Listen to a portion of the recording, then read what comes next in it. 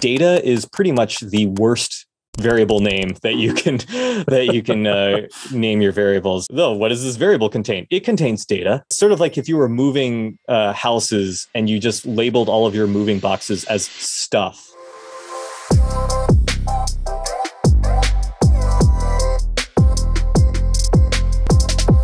Hey everyone, it's David Bombal back with a very, very special guest.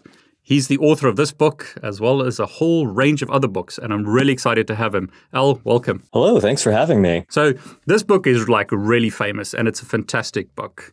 But this is not the only book you've written, and it's not your first book. Do you want to give us a bit of a history of like how you got into, writing this and the books that you perhaps wrote before this? Because it's quite a cool story. Yeah. So I think around 2008 or 2009, my girlfriend at the time was a nanny for this 10-year-old who wanted to learn how to code. And I thought, yeah, sure. Okay. I can find some tutorials online, but didn't really find anything that just sort of presented the source code to some little video games or things like that. That's sort of how I learned how to program, was finding these, like listings in the basic programming language of a guess the number game and that sort of thing. And a lot of things seem to either be just for computer science majors or advanced experienced professionals, or they're more just sort of like, here's how computers work, and here's a monitor, and here's a keyboard, and that sort of low level things that you don't really, that's not too helpful. And so I thought, well, I don't know, I guess I could start writing up a tutorial. And that small tutorial kept growing and growing in size. And so I put it on a website and it started getting some traction. And I decided to go the self-publishing route. And it's sort of amazing that once it was an item that you could buy off of Amazon, people started calling me an author, which I didn't really think of myself as at the time. I was just yet another software engineer. I had started writing up these materials. And people liked that book. That was Invent Your Own Computer Games with Python. And so I wrote a second book that became Making Games with Python and Pygame. I wrote a third book, which later became Cracking Codes with Python. And so at this point, this was about 2014 or 2013, I approached No Starch Press with an idea about creating Automate the Boring Stuff with Python. And I had noticed that there's a lot of people out there who don't necessarily want to become software engineers, but they have an office job. They're dealing with Microsoft Excel all day. They have a lot of just mindless clicking and typing that they have to do. And they would tell me these stories. And I thought, like, well, if you knew a little bit about programming, you could then write your own script to automate this, because it would be something very, very personal for their own workflow or how their organization is set up. So there's no commercial software to do this.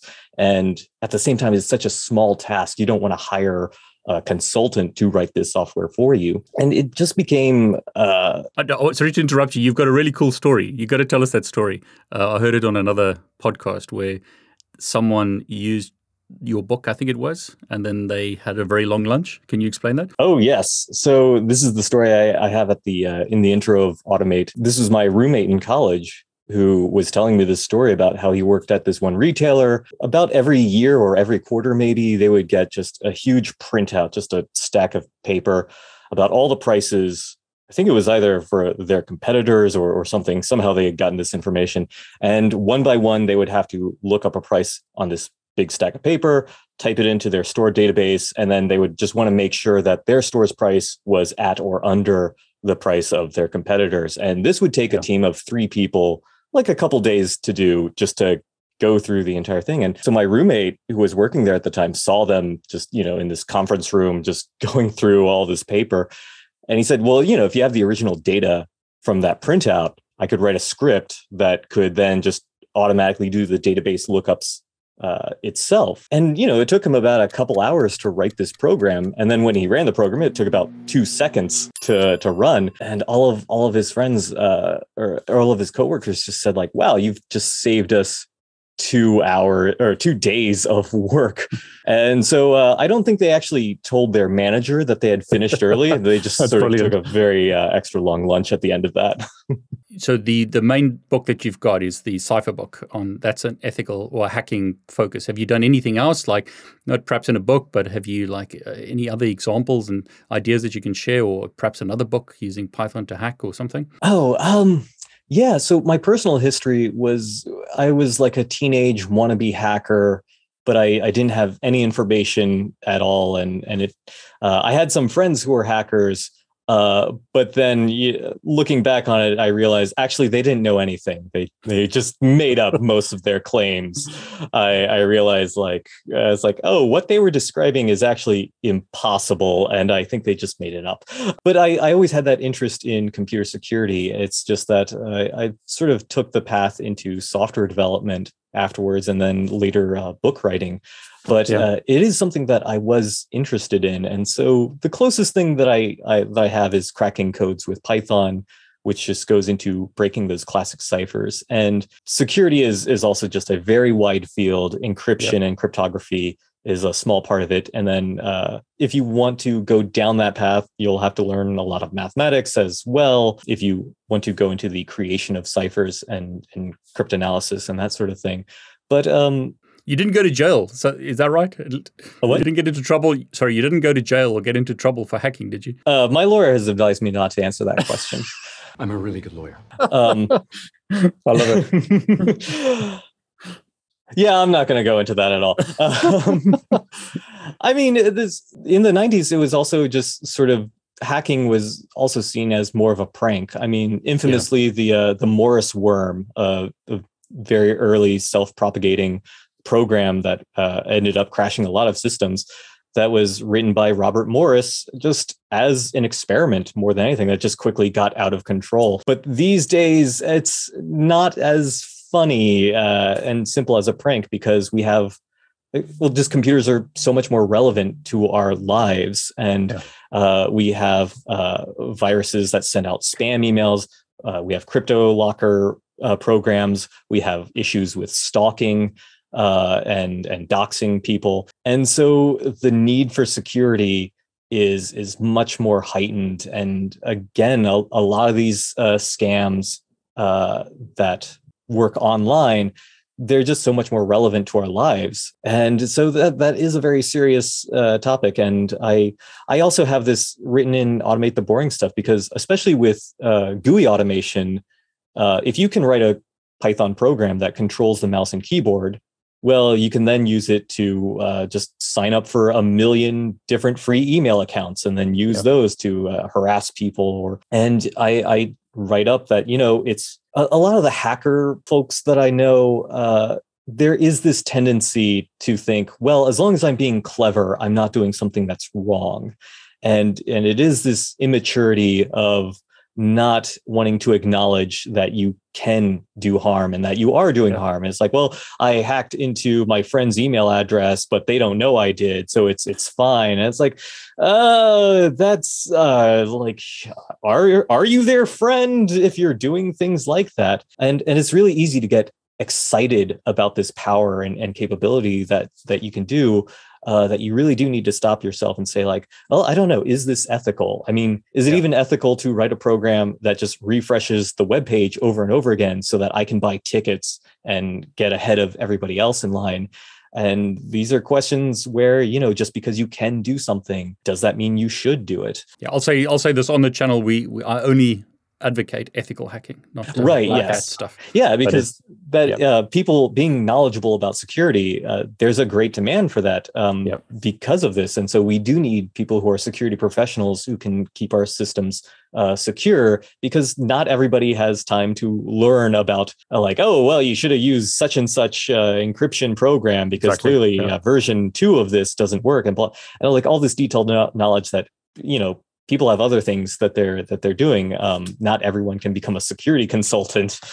That's so great. I mean, sorry, I interrupted your flow. You were telling us the history of the books. Sorry. So Automate the Boring Stuff, I started writing that, and because I had all these stories of people who were not software engineers, who were not computer science majors, and they kind of asked me, like, well, I don't know, what would I need to know? And I thought, well, Python is great because Python has such a gentle learning curve. I started looking at how people learn to program today, and I realized it is so much easier to program today. The expectations are really high because when we think of programming, we think of AI and self-driving cars and social media websites with millions of users. But actually, programming today is way easier than it was in the 90s or 80s, just because the language is easier, the tools make it easier. There's so much more documentation and help. And so I started compiling a list of, well, okay, what do non-software engineers need to learn? What is the programming for office workers? What are those topics that they need to have?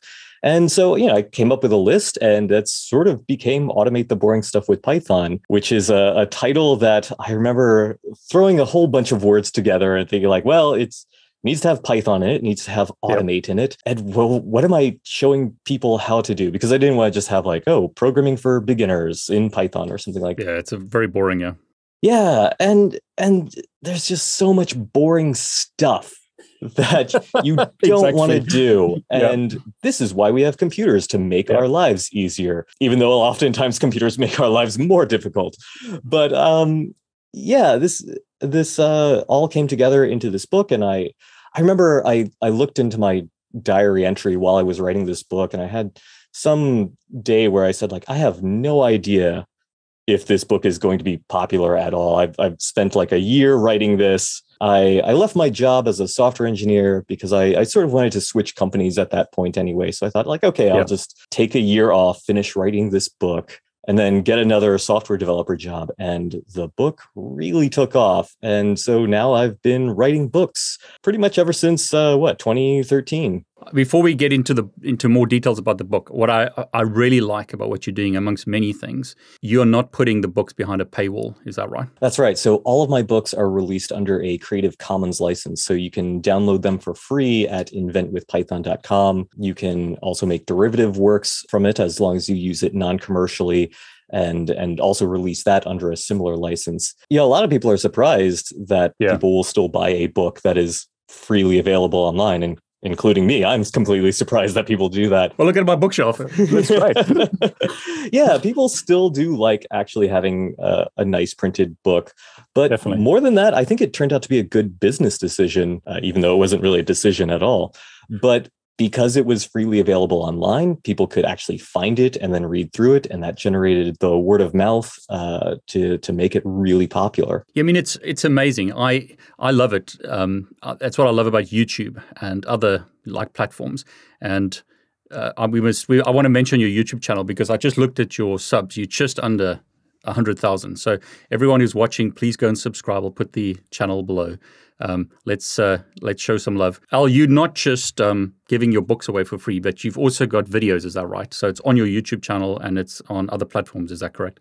That's right. So I created a course, an online video course that follows Automate the Boring Stuff with Python. The book still has more information. Originally, I thought like, well, I could just create this course to help promote the book, but a lot of people seem to really like the online course as well. Every month, at the beginning of each month, I release free coupon codes to get free signups, as many as Udemy will allow me to put out there. Yeah, so the course is on Udemy, yeah? Yes, Sorry. yeah. So I have the first 15 videos of the 50 video course on my YouTube channel. And then you can also check out Udemy as well for the full course. It covers all the same concepts that I have in the book, but I figured that a lot of people would much rather just actually see somebody typing the actual code into it.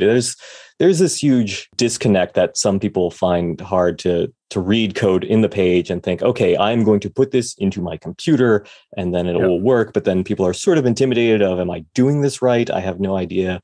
But seeing somebody else type it into idle or the interactive shell really sort of, I don't know, makes it just that much more real of like, oh, this is a person doing this. I can do this. Yeah, exactly. Yeah. And I think late last year is when I passed 1 million registrations on the online course. Thank you. It's a huge accomplishment. And it speaks volumes to the fact that I think if you give away a lot, like you said, it was a business decision to give away stuff. It hasn't affected you. In some ways, it's helped you. Is that right? Yes. I really recommend that more people do this. Well, it's actually really hard.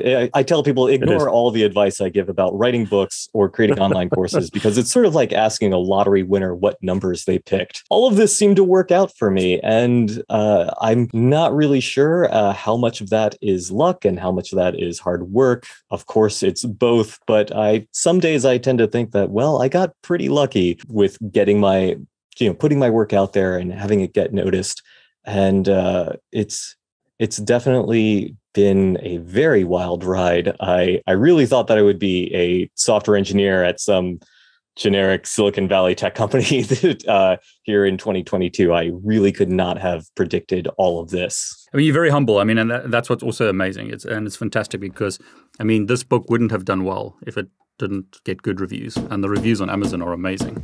Kudos to you. Sorry, I've always thought that the secret to that was that I really strive to try to remember what it's like to be a beginner. Yeah. And I have huge blind spots about that as well.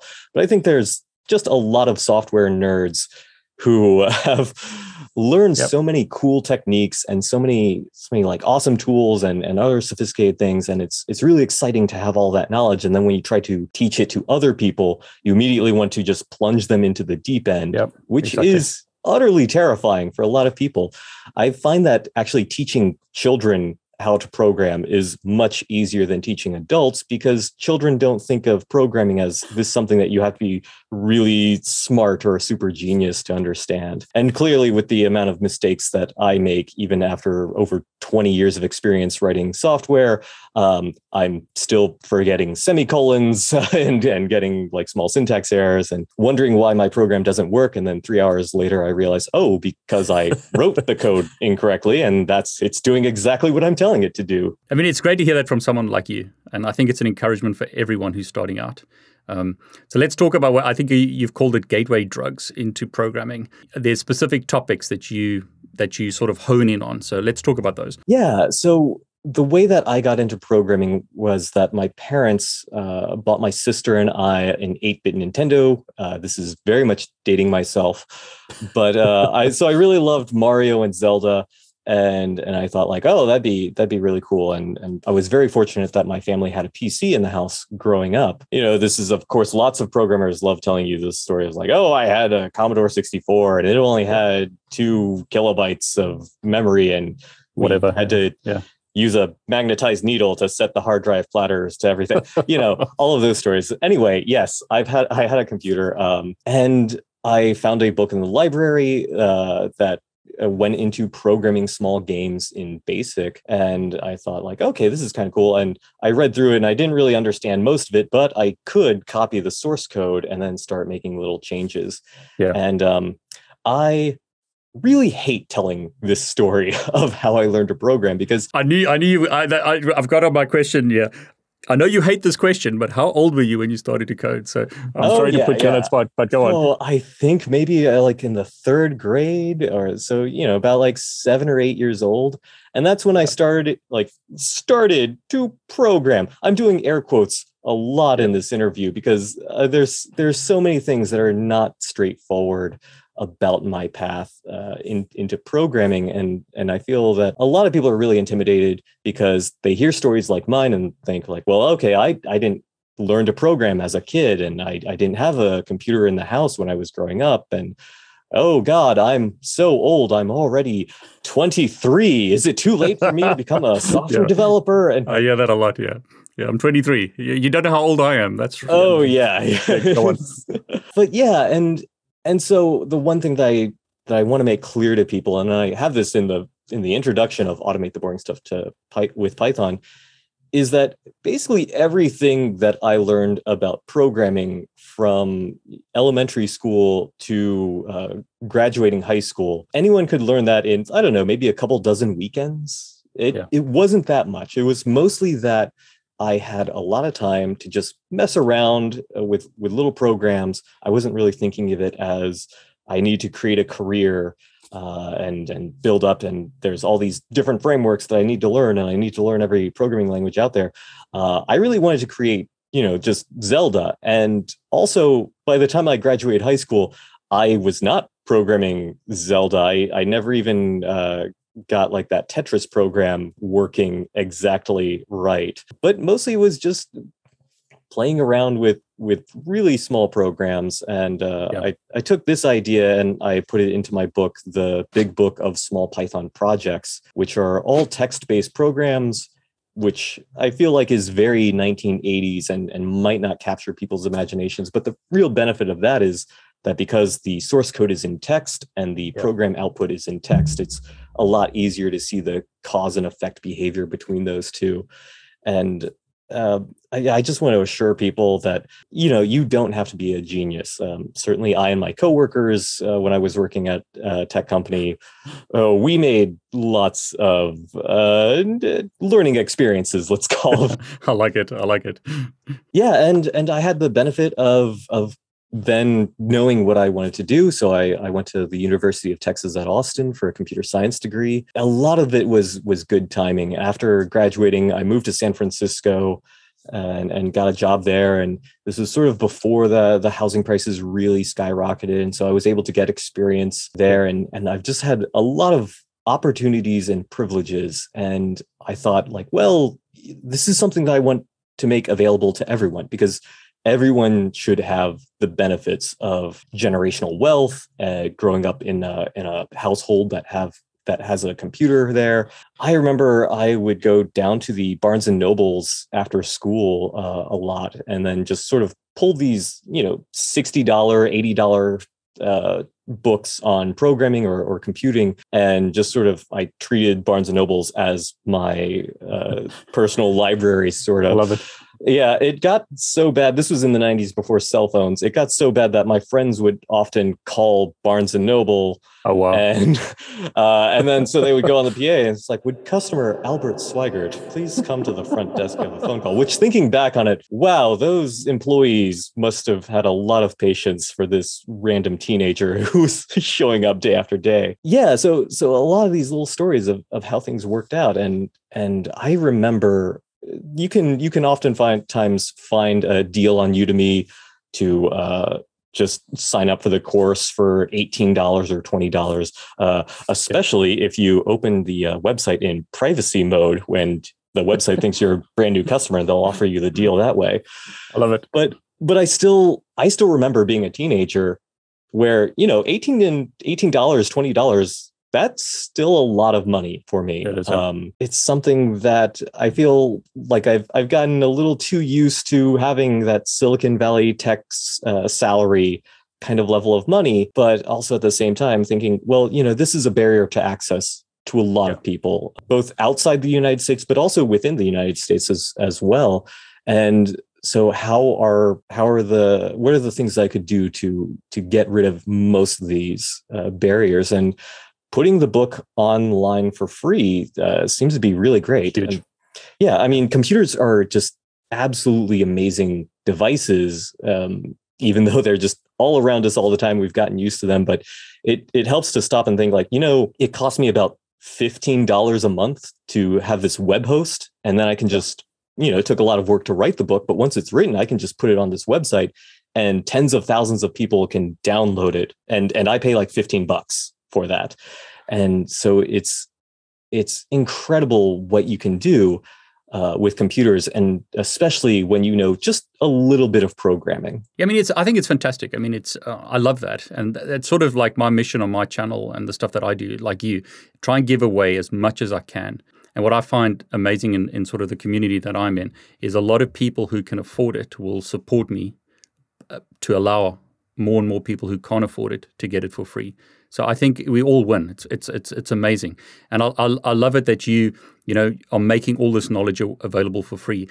And these days, what are the requirements, for instance, to take to go through the book? You just need a computer, some type of computer. Is that right? That's right. And these days, that's becoming even more and more accessible. Even if all you have is just a tablet or your smartphone, there's also online interactive shells in Python and all these online tools. I was at PyCon earlier this year, and the big news from there was just running Python in the browser, just getting the actual CPython code running in the browser. And they stress like this is still very early alpha release software, but everybody's just really excited. It's so amazing that people are just saying, "Oh, you can now run Python in the browser, and it's great." Yeah, I mean, it's so true, because I'll say this: a lot of the audience who watch are in India and other places, and I've had people say, "David, how do I study? Because all I've got is my cell phone." And I mean, it's a huge development that you can code in a browser. I just go to some of these sites and spin up a server or just directly in the browser and learn. So the barriers to entry are so much lower. It's fantastic that you're doing this. When we spoke about like the gateway drug into coding, I think it was games. Is that that's what got you hooked? Is that right? That's right. Yeah. So I feel like a lot of people followed that path of, hey, I'm really interested in video games and I'd like to create my own video games, even though, especially these days, you can have, I teach kids from time to time and they'll sort of have inflated expectations of like, hey, let's make Minecraft. And it's like, well, we only have an hour and a half. So, But at the same time, it is sort of a very common gateway to learning how to program.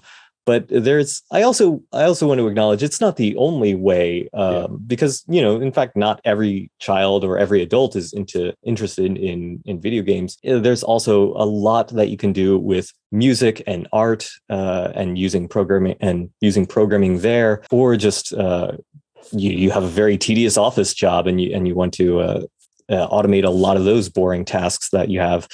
And it's really amazing that in the last 20 years, or especially 10 years, I feel that the 90s were sort of when PCs were getting more and more into homes, and then the 2000s is sort of when everyone was getting online and on the internet, and then in the 2010s is really when everybody's on social media, and now we also have smartphones in our pockets. And so if you were just somebody who chatted online with your friends every day 25 years ago, you were a huge dork. But today, you're just the average Facebook user. Yeah, I mean, that's what I love about your books, because you've got coding with Minecraft. So if someone, that's aimed for at kids, is that right? Or was that just general, like code games and stuff? It is aimed at kids. I have the strong suspicion that there are a lot of adult Minecraft players out there. Isn't play enough games anymore? Gaming we! Starting off with the ultimate game of all time, Minecraft. That's right. Possibly myself included in that. Coding with Minecraft covers a mod called Computercraft, which adds these programmable robots into the game world. So you can craft these robots, and then you can write code in the Lua scripting language. The robots themselves are called turtles because they're very much like the old logo line drawing turtles, where you can tell them to, move forward, turn left, move forward, start mining things, start crafting things. I joked earlier with the publisher, it's like, well, how about we call this Automate the Minecraft Stuff for the book title? And then we decided to pass on that. But it was sort of like how it's like, mining stuff in Minecraft is actually getting pretty boring. How can I automate this with some robot? But I love it because, I mean, I think what you've done, which is great, is you've got a range of books, and some of them are like you've got Scratch programming, you've got coding with Minecraft, so that covers like perhaps like for my I know what you were saying earlier about kids. You mustn't expect that you have to start coding when you're young, but I think when you're a parent, you also have the other problem where you think, okay, how do I get them interested in coding? From a young age, I'd like them to learn this stuff because it's a skill that can change your life. And I mean, that's a fantastic way to get in. So get them in through the games like you got in. But then like for other people who are not into games, you've got this. Like I think you mentioned the way to program is gaming, Excel, and then hacking. Those are like three things that you kind of cover, is that right? Yeah. So my other book, Cracking Codes with Python, goes into how to break very simple ciphers. These are sort of the classical ciphers that people used up until World War II, once we started having computers be able to do code breaking for us. But these are all sort of simple substitution ciphers and the Vigenère cipher and transposition ciphers and all these other things that, I used to have these books that were sort of like spycraft for kids and how to use lemon juice to make invisible ink and that sort of thing. And they would always have some sort of decoder ring section in those. And you can still find a lot of these books today, But I thought, well, it'd be really great to learn how to program and write books that can do these ciphers, and then also write programs that can break these ciphers. So if you don't have the encryption key, you just have the ciphertext. How can you use computers to analyze that and then recover the original plaintext from that? And then at the very end, I go into the RSA algorithm. I love the story at the beginning. Sorry, go on. Oh yeah. I warn readers to not actually use any of the encryption programs that they write in this book, because clearly, for real world encryption, they are very much not sufficient for safeguarding your data. I think a lot of people do get a kick out of just watching their computers start crunching a bunch of numbers and then spitting out the answer. There's this trend in networking in the last few years, which is like, you as a network engineer need to learn Python so that you can automate your network. When I was studying like a Python course at, I don't want to mention the name, some university here in the UK, I found it really extremely boring because they were doing like math rather than like, I've got this problem, I want to solve it, but now you're teaching me some other arbitrary stuff. And I think what you've done great here is you've taken like different reasons to learn this. You're giving people a reason very, very quickly. Like, if you do this, you can automate some Excel task or some task that saves you time. So you're not learning coding for the sake of coding. You're learning coding to accomplish something. Right. I mean, if you do want to become a software engineer, automate the boring stuff with Python is a great introduction to that career path, but it is by no means comprehensive. I skip a lot of minor topics where I feel like, well, you don't actually need to know this. So, list comprehensions or object-oriented programming and classes, I completely skipped that because I just wanted to go from zero to productive in as little time as possible. I also remember a lot of my computer science education, and I'm glad I have that CS degree, and I did learn things in it, but at the same time, I don't view it as strictly necessary to go through a 4-year program to be able to be productive or even to get a job. Certainly having that piece of paper does help you get your foot in the door for those jobs. But I feel like we tend to teach programming and computer science in the same way that we learn it. And so, you'll find that a lot of computer science sort of grew out of mathematics from universities. And I have a whole rant about how much I don't like pseudocode, especially pseudocode that uses Greek letters for variable names, because, well, you can't actually type Greek letters on a standard keyboard, and the pseudocode isn't something that you can run under a debugger. And it really helps to make the code examples for some algorithm fit on a single PowerPoint slide. But, this math notation is really terse and cryptic and looks downright something occultic, maybe. But that's because, people were writing it on chalkboards or on paper, and you don't want to spend a lot of time writing out long variable names. So I feel like, with a lot of programming, we just got used to calling our variable names X or Y, even though we're not writing on chalkboards anymore. We're typing on a keyboard. We can write out much more descriptive variable names, but it's a very hard habit to break. This was something that I thought about a lot in my upcoming book, The Recursive Book of Recursion. I saw that. Yeah. When's that out? So that should be coming out in August. So great. Yeah. And you can go to nostarchpress.com, nostarch.com, the publisher's website, and then get the ebook version of it immediately. They're really nice because when you order or pre-order the print book, they also give you a DRM-free version of the ebook as well, so that you can just load it on your own devices or read it on your laptop. But recursion is one of those topics that is just famously difficult to understand. And so I started looking at it and I thought, well, I think a lot of CS professors and instructors are just sort of bad at teaching it because they're teaching it the way that they learned it. And we've never thought about, like, well, what are the things that make this more confusing than it has to be? So I found out with recursion, it's telling people what the call stack is was a major thing that was previously not explicitly explained to a lot of people. And that's really why recursion is so much more confusing than it is. I often find that I do a lot of teaching, and I always call it the curse of knowledge. If you know too much, you're actually your own worst enemy when you try and teach someone who's brand new. Because like you just said there, if you've done a 4-year computer science degree, this kind of stuff looks easy, perhaps. But if you've never coded in your life, it's scary, and stuff like that can put you off.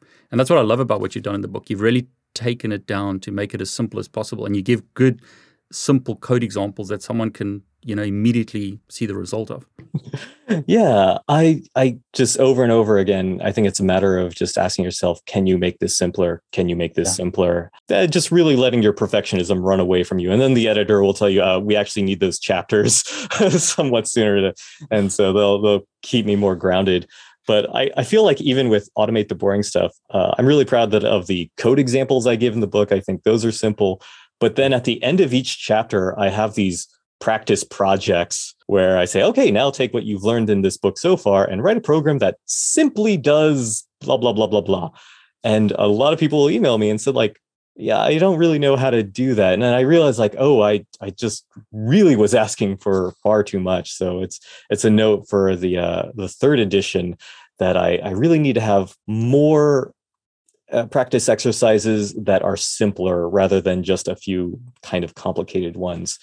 But yeah, the more you know, the easier it is to forget how hard it was when you were first starting out. And I think that turns off a lot of people from programming, because certainly there's what computers are capable of and what computers are not capable of is really mysterious, because on the one hand, we can create all this amazing special effects for movies, say, and that it looks incredible. But then also there are also some snake oil companies out there who are saying, like, we use machine learning to take a picture of your face and we can predict the day you'll die, or something like that. Recently, I was telling, making a post on social media that it's really important to deflate the sensational claims that a lot of very clickbait or click hungry websites will report about technology, because telling people hey, we can put microchips in our pets and that will help find them if they're lost because we can scan that's realistic. But then saying the COVID vaccine will put microchips in your bloodstream, that is not realistic. And being able to tell the difference between those two things can be really hard if you don't know that much about the capability of technology and software. And especially because you have a lot of outlets that really want to hit you with a very compelling and frightening story, saying like, cars can now drive themselves, but can they also kill you? And your microwave will develop sentience and then try to poison your family, or something like that. It's really hard if you're not really aware of what programming actually is to separate the bogus claims from the more grounded ones. That's a good point. I mean, I wanted to get back to the book. You've got I've got version 1 here, or edition 1. You've got the 2nd edition is current, and your 3rd edition is coming out soon. Is that right? Oh no, the 3rd edition is still just a lot of ideas that I'm planning to work on. It is sort of something that I do want to eventually come out with. There's a lot of people have been telling me like, oh, well, I'd like to do OCR, to do text recognition. Yeah. I'd like to cover text to speech and add that as a feature. And mostly I just have a lot of small details. And it's really hard because I believe the book is over 500 pages at this point. The 2nd edition added about another 100 pages or so. Didn't you? Yeah. And I just don't want it to have this big, intimidating dictionary-sized book that just slams down on people's desks. Are dictionaries even? Is that a thing that people buy anymore? I don't think I've actually used. My kids don't know what that is.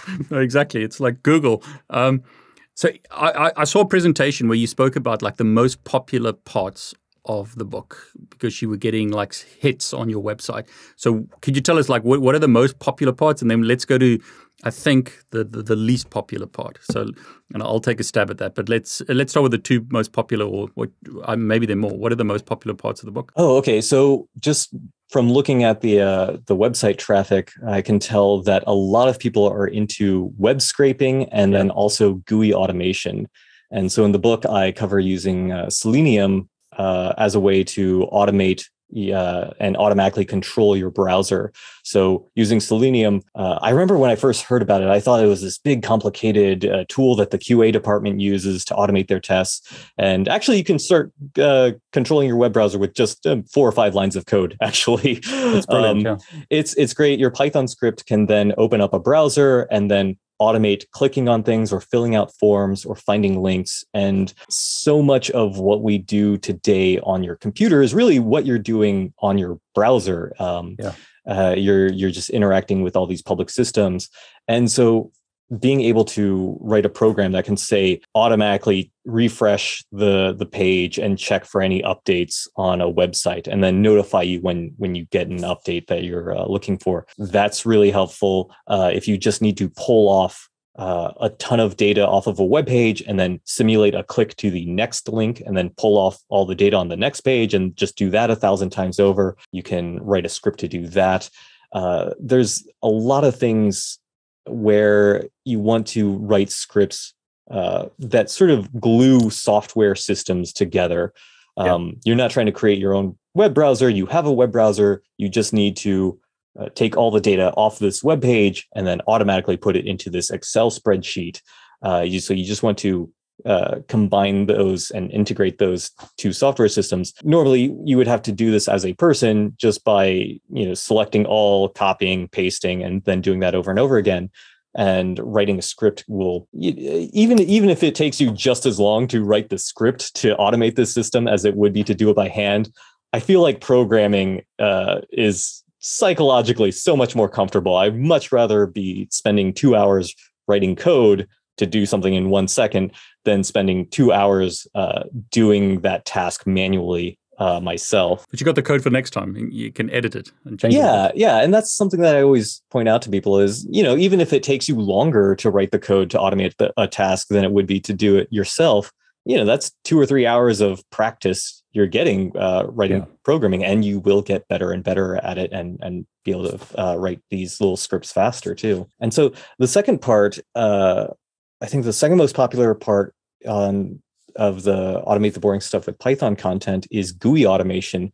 And this is essentially having a Python script that can automatically click and type on the keyboard for you. And this is a great way to sort of integrate your scripts and automate tasks with existing desktop software. For the browser, you definitely want to use Selenium or some other web scraping module. But for, just a generic desktop application, it could be literally anything. There probably aren't any tools that can help you automate this tool yourself.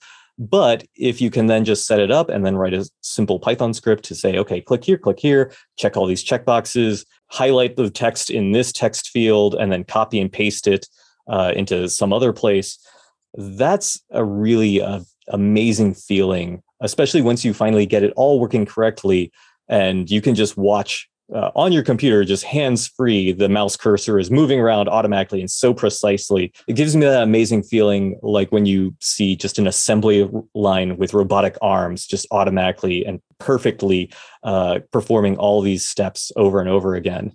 And then occasionally your program will start clicking on the wrong thing because the window is actually 5 pixels over than where you expected it to be. And then you have to stop it.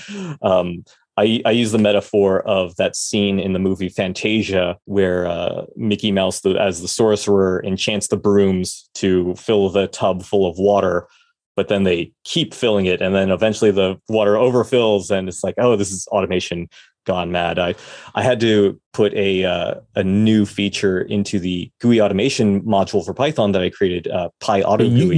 You wrote it, didn't you? Yeah. I wrote that.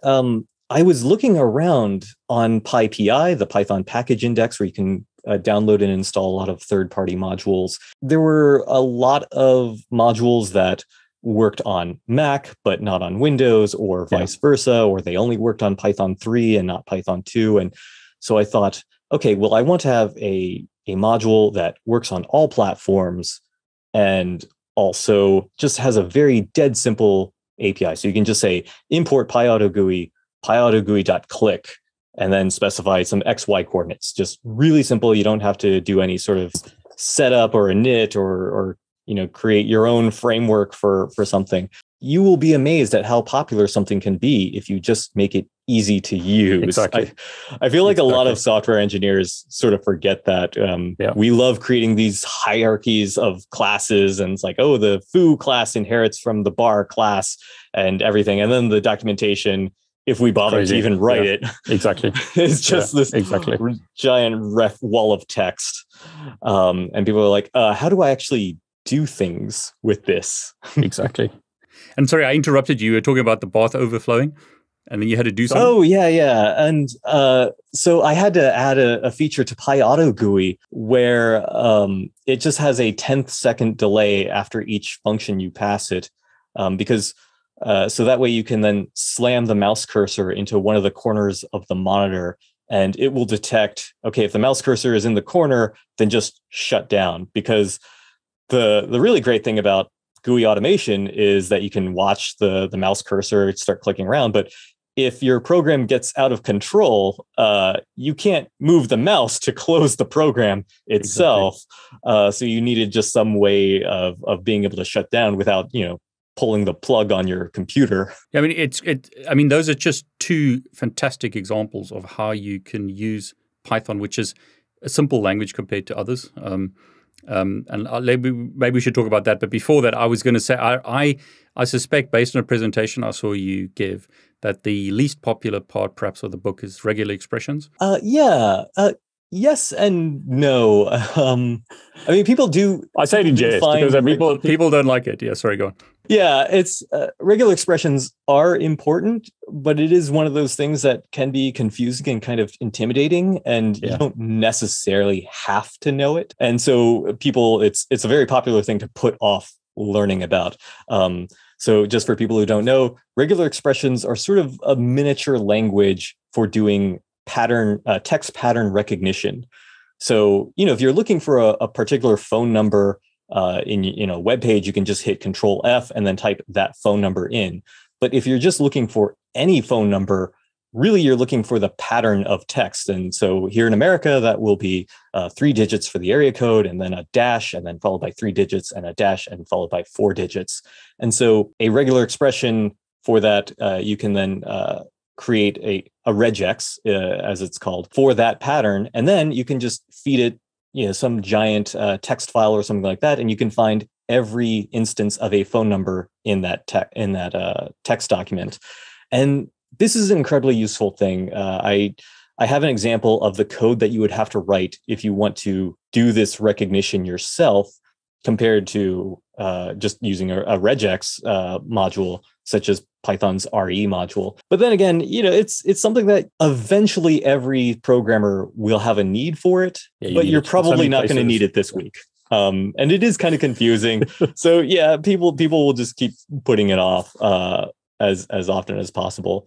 But it's sort of like using a debugger, where it's like, oh, this is going to make your life so much easier. You just have to sit down and learn it. But it's like, no, I prefer just typing print and putting variables in there. And but it's something that I definitely recommend everybody learn at some point. And would you recommend Python as the first language, and what's your opinion about like other languages like C or Java, stuff like that?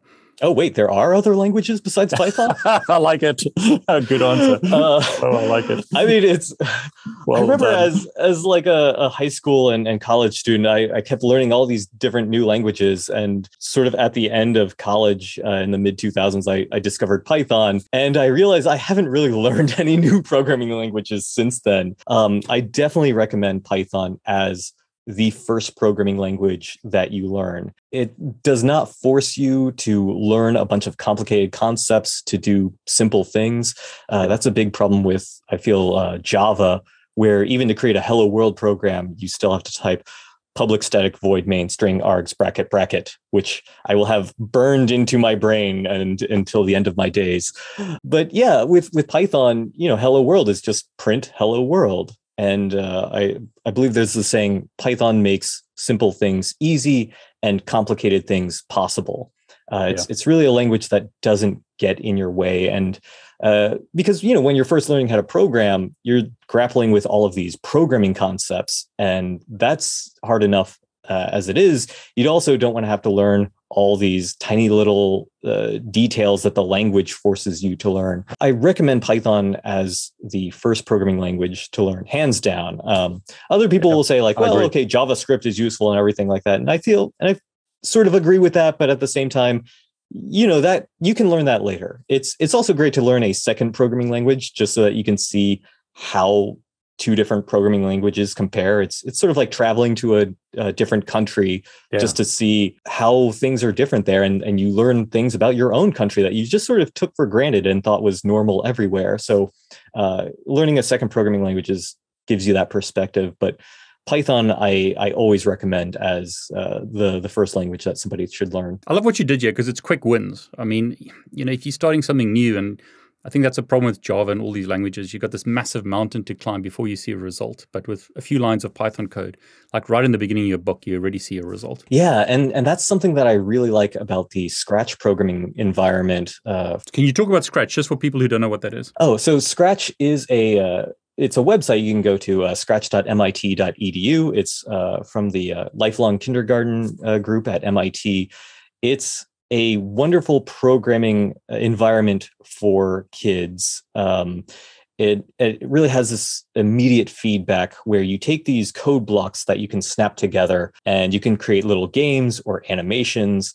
And then easily, just with a click of a button on the page, you can then share it with other people as well. And you can also go onto the site itself and find other people's games and look at the source code for their programs as well. I think they made a lot of very smart decisions. For example, the code blocks, I'm sure you've seen tons of software pieces like this, where instead of typing out the source code, you just use the mouse to drag them together and snap them together. And a lot of places have also copied this from Scratch. Scratch was essentially doing it was the first to do it. And one thing that I realized is, well, if you have these code blocks that you can fit together, they only fit together in certain ways. And so it's actually impossible to make a syntax error in Scratch. That's very clever. Yeah. Yeah. They also don't have any error messages. They've sort of designed the language in such a way where if you're doing something weird, it'll have some very straightforward default behavior. And I can't tell you how frustrating it is for kids who already might not have the best typing skills. So they're just sort of hunting and pecking to type out this code. And then they get some inscrutable error message because they forgot a comma somewhere, or they added too many commas or something like that. And the error message doesn't say you forgot a comma here. The error message will just say like, end of line string termination not found, or something like that. So Scratch is a really great tool to get kids into programming, because it has that immediate feedback. You can spend about 5 minutes snapping some blocks together, and then you have a little program that's not great, but it is entertaining for a couple minutes at least, and it really builds that confidence. Exactly. It's quick wins. Yeah, I love it. I mean, Scratch is great. And so would you recommend Scratch for what age group, or would you say straight into Python, or does it just depend on the individual? So I used to teach a Saturday morning programming class for kids. And I feel that the official Scratch age range is from 8 to 16. But I found that older kids sort of start feeling like it's too kidsy and cutesy. Yeah. I mean, Scratch does a great job of not dumbing down any concepts. So you are programming, but the presentation is a bit kidsy. And so I find that 8 to 12 is about a good age range. Usually around 13 or 14, kids sort of want to move on to a real Python or a real programming language like Python. But at the same time, I still use Scratch whenever I have a little idea for an animation, say, and I just want to rapidly prototype something together. Scratch is actually a great tool for that. Yeah. But really, if you have an 8-year-old and they say like, hey, I want to become a cool super hacker and learn how to program, and they're excited and interested in it, you can just start them off with Python immediately. I feel like as long as the kid has interest that's there, Python is certainly easier to use than BASIC was for me when I was that age. So if anything, it's more appropriate. And then also the Scratch people also have Scratch Junior, which is a tablet and smartphone app. And that's even simpler than Scratch. I don't have a lot of experience teaching kids with it. I've just played around with it. And that's for the 5 to 8 age range. And really, I think the only programming construct they have is sort of direct movements and then loops. I'm not even sure if they have like if else branching or anything like that, but they intentionally make it very simple. So certainly nothing makes me feel old than watching toddlers expertly use iPads. Exactly. Yeah. I know the feeling.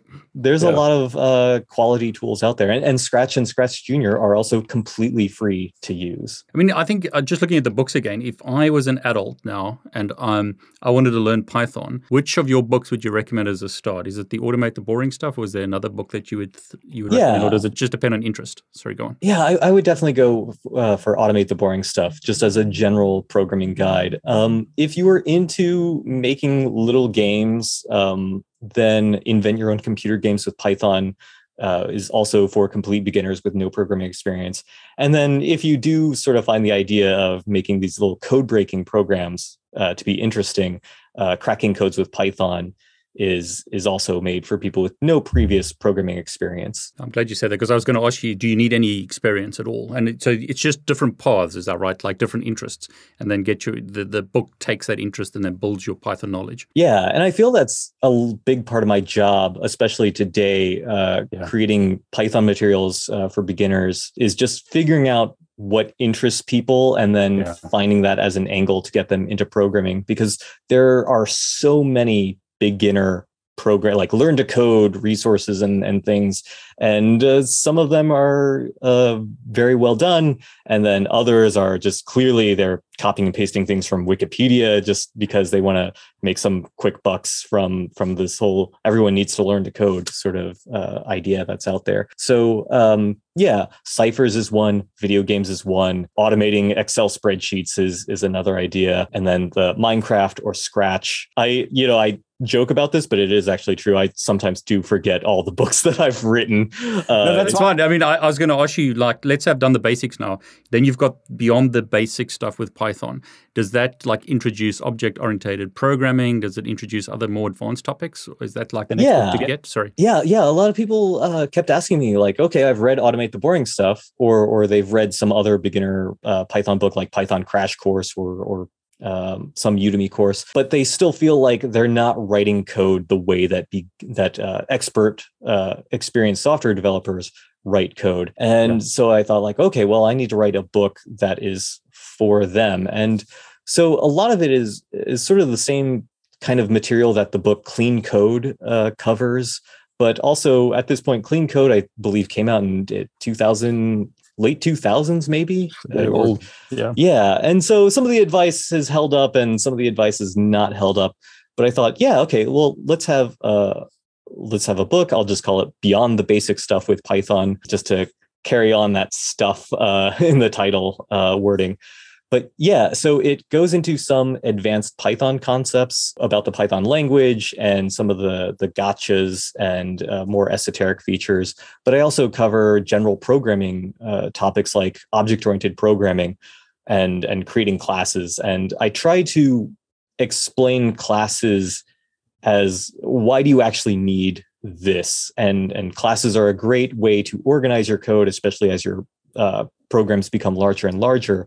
I feel like the mistake of learning Java as your first programming language is that you think, oh, we need classes because that's just how you write programs. You fit everything into a class, and then you start creating these. You start creating these in like massive inheritance hierarchies of A subclasses, B subclasses, C, and pretty soon your source code is really complicated and hard to read, but and then you realize like, oh yeah, it just prints hello world to the screen.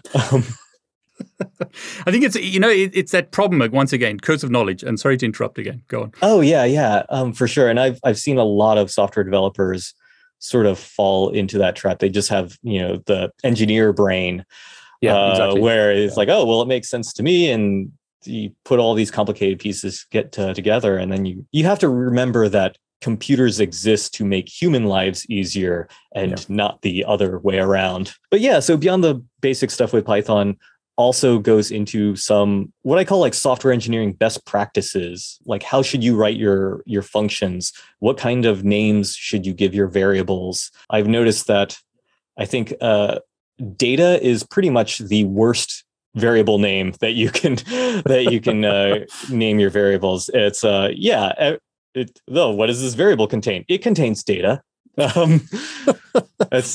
I say, like, it's sort of like if you were moving houses and you just labeled all of your moving boxes as stuff, which is sort of later on to that process. So like, oh, here's bedroom things, here's kitchen appliances. And then after a while, I've just give up. And I'm like, stuff.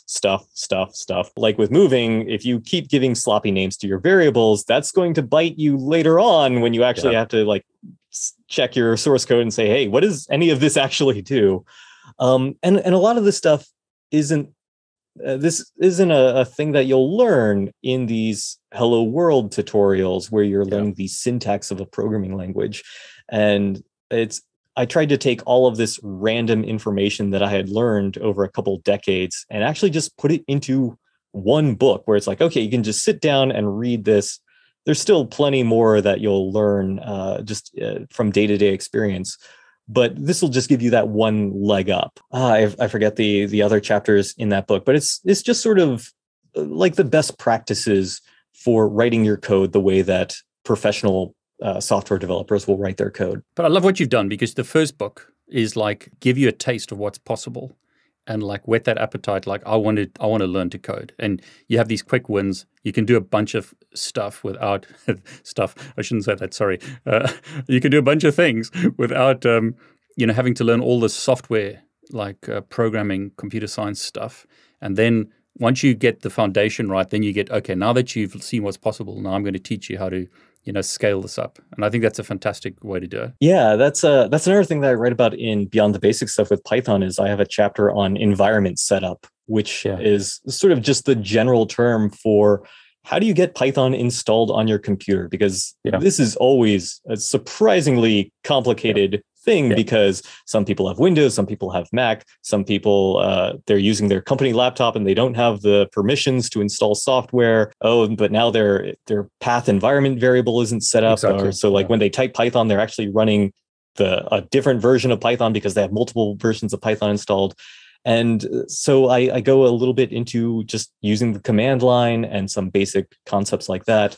But a lot of times whenever I do a workshop of, hey, learn to code in Python, even if you have no experience, I often find I have to do a pre-workshop just to make sure everybody has Python installed on their computer and everybody can just get Hello World to appear on the screen. And then we can move on to actually learning how to program. Again, when you've had decades of experience, all of this stuff is just like, oh yeah, you have to do this. And if it gives you this error message, it actually means that you have to change these configuration settings and things like that. We know all of this just because we have experience, but it is just a complete blocker for anybody else who does not have that experience and just sees this and then just sort of says like, well, I have no idea what to do, because they don't realize that professional software engineers are just Googling these questions anyway. We don't know what these error messages mean either. Exactly. Yeah, I mean, it's like it's intimidating when you start out. It looks like magic. I think you've said in I've heard you say, but it's not like that, is it? It's just once you realize what's actually going on, it's just a bunch of humans trying to make things work, and we all make mistakes. That's another common anxiety I see with people learning to program is they say like, well, I've been doing this for 3 months, but I still have to Google every single day. Like, when will I be able to stop Googling things all the time? It's like, when you die. Yeah, it's like, I might want to sit down for this. Programming seems magical, especially computer security and hacking topics. Yeah. That also seems, there's plenty of jokes about how hacking is portrayed in movies and TV shows, and then how hacking is portrayed in real life, where it's just sort of like quietly typing at something and then pressing enter, and then it's like, no, that didn't work. Oh wait, now it did work. Okay, we're in. I think the one common thing between movie hacking and real life hacking is personally, I love saying I'm in. Whenever I finally am able to accomplish something. But it's really interesting, your story. Sorry to interrupt again. It's great to hear that you were interested in hacking. I think hacking is just like Mr. Robot more recently. The series is a great example of how people can see what it can do, but then you've got to make a decision, and the decision hopefully is be on the good side, not on the bad side of that. Yeah, exactly. Yeah, Mr. Robot did. There's still parts of that show that are sensationalized, but they tried to bring a much more grounded portrayal of what a lot of computer hacking is.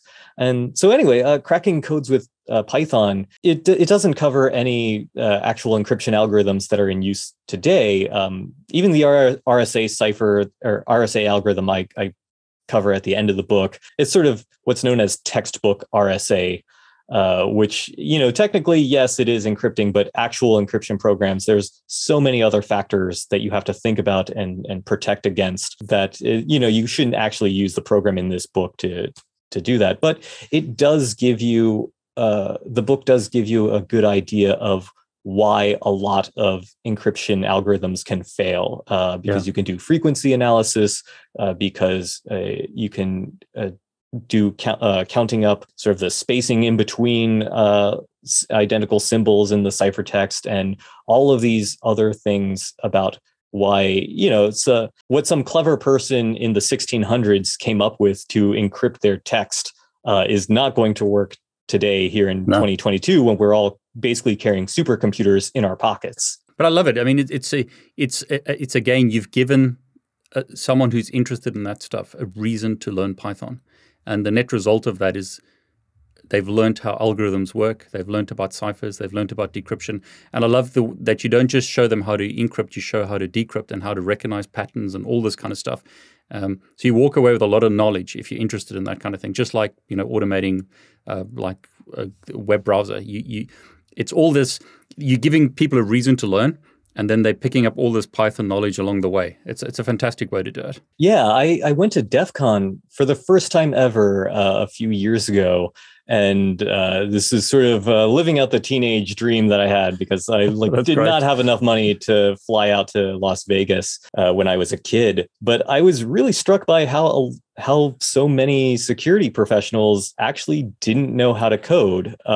They're just used to knowing all these network concepts and using all of these tools for their job, but actual programming wasn't necessarily something that they knew. And so it was really amazing, because I thought you can just write all these tiny scripts to automate different tools or glue them together with some Python scripts. And it's a really powerful skill to have. I agree. No matter what job in tech that you're doing. I mean, I'm with you on that, because it's you've mentioned it before. You're not becoming like a Facebook developer that's going to build an app like Facebook with millions and millions of users.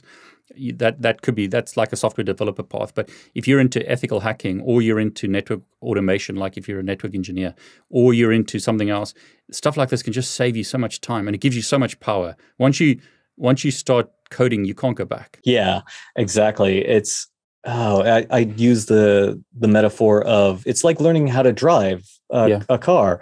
You're not necessarily going to become a race car driver or a taxi cab driver, but it is, even if you don't own a car, it's a useful skill to have in your back pocket, and you'll be able to go much further than without having that skill. Al, we've been going for a long time. Do you want to say anything, or have you got anything to share before we wrap this up? I just really want to point out how many opportunities and privileges that I've had in my life that have gotten me to this point, and how important it is that we do take active steps to include other people in our communities.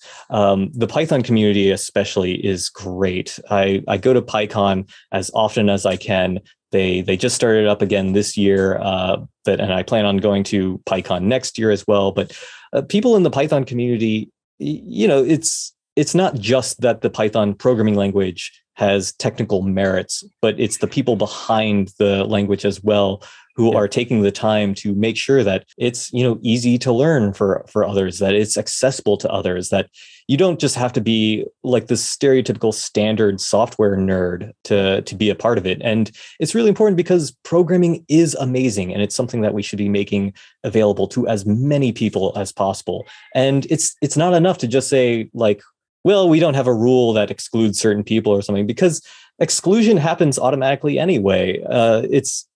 People will look at a group and say like, well, I'm not sure, is this for me or is this not? And they'll just sort of pre-select themselves out of it. And I feel like that is a definite loss, and that we should take active steps to prevent that. I mean, it's fantastic. And you know what? I really want to thank you for making your books freely available.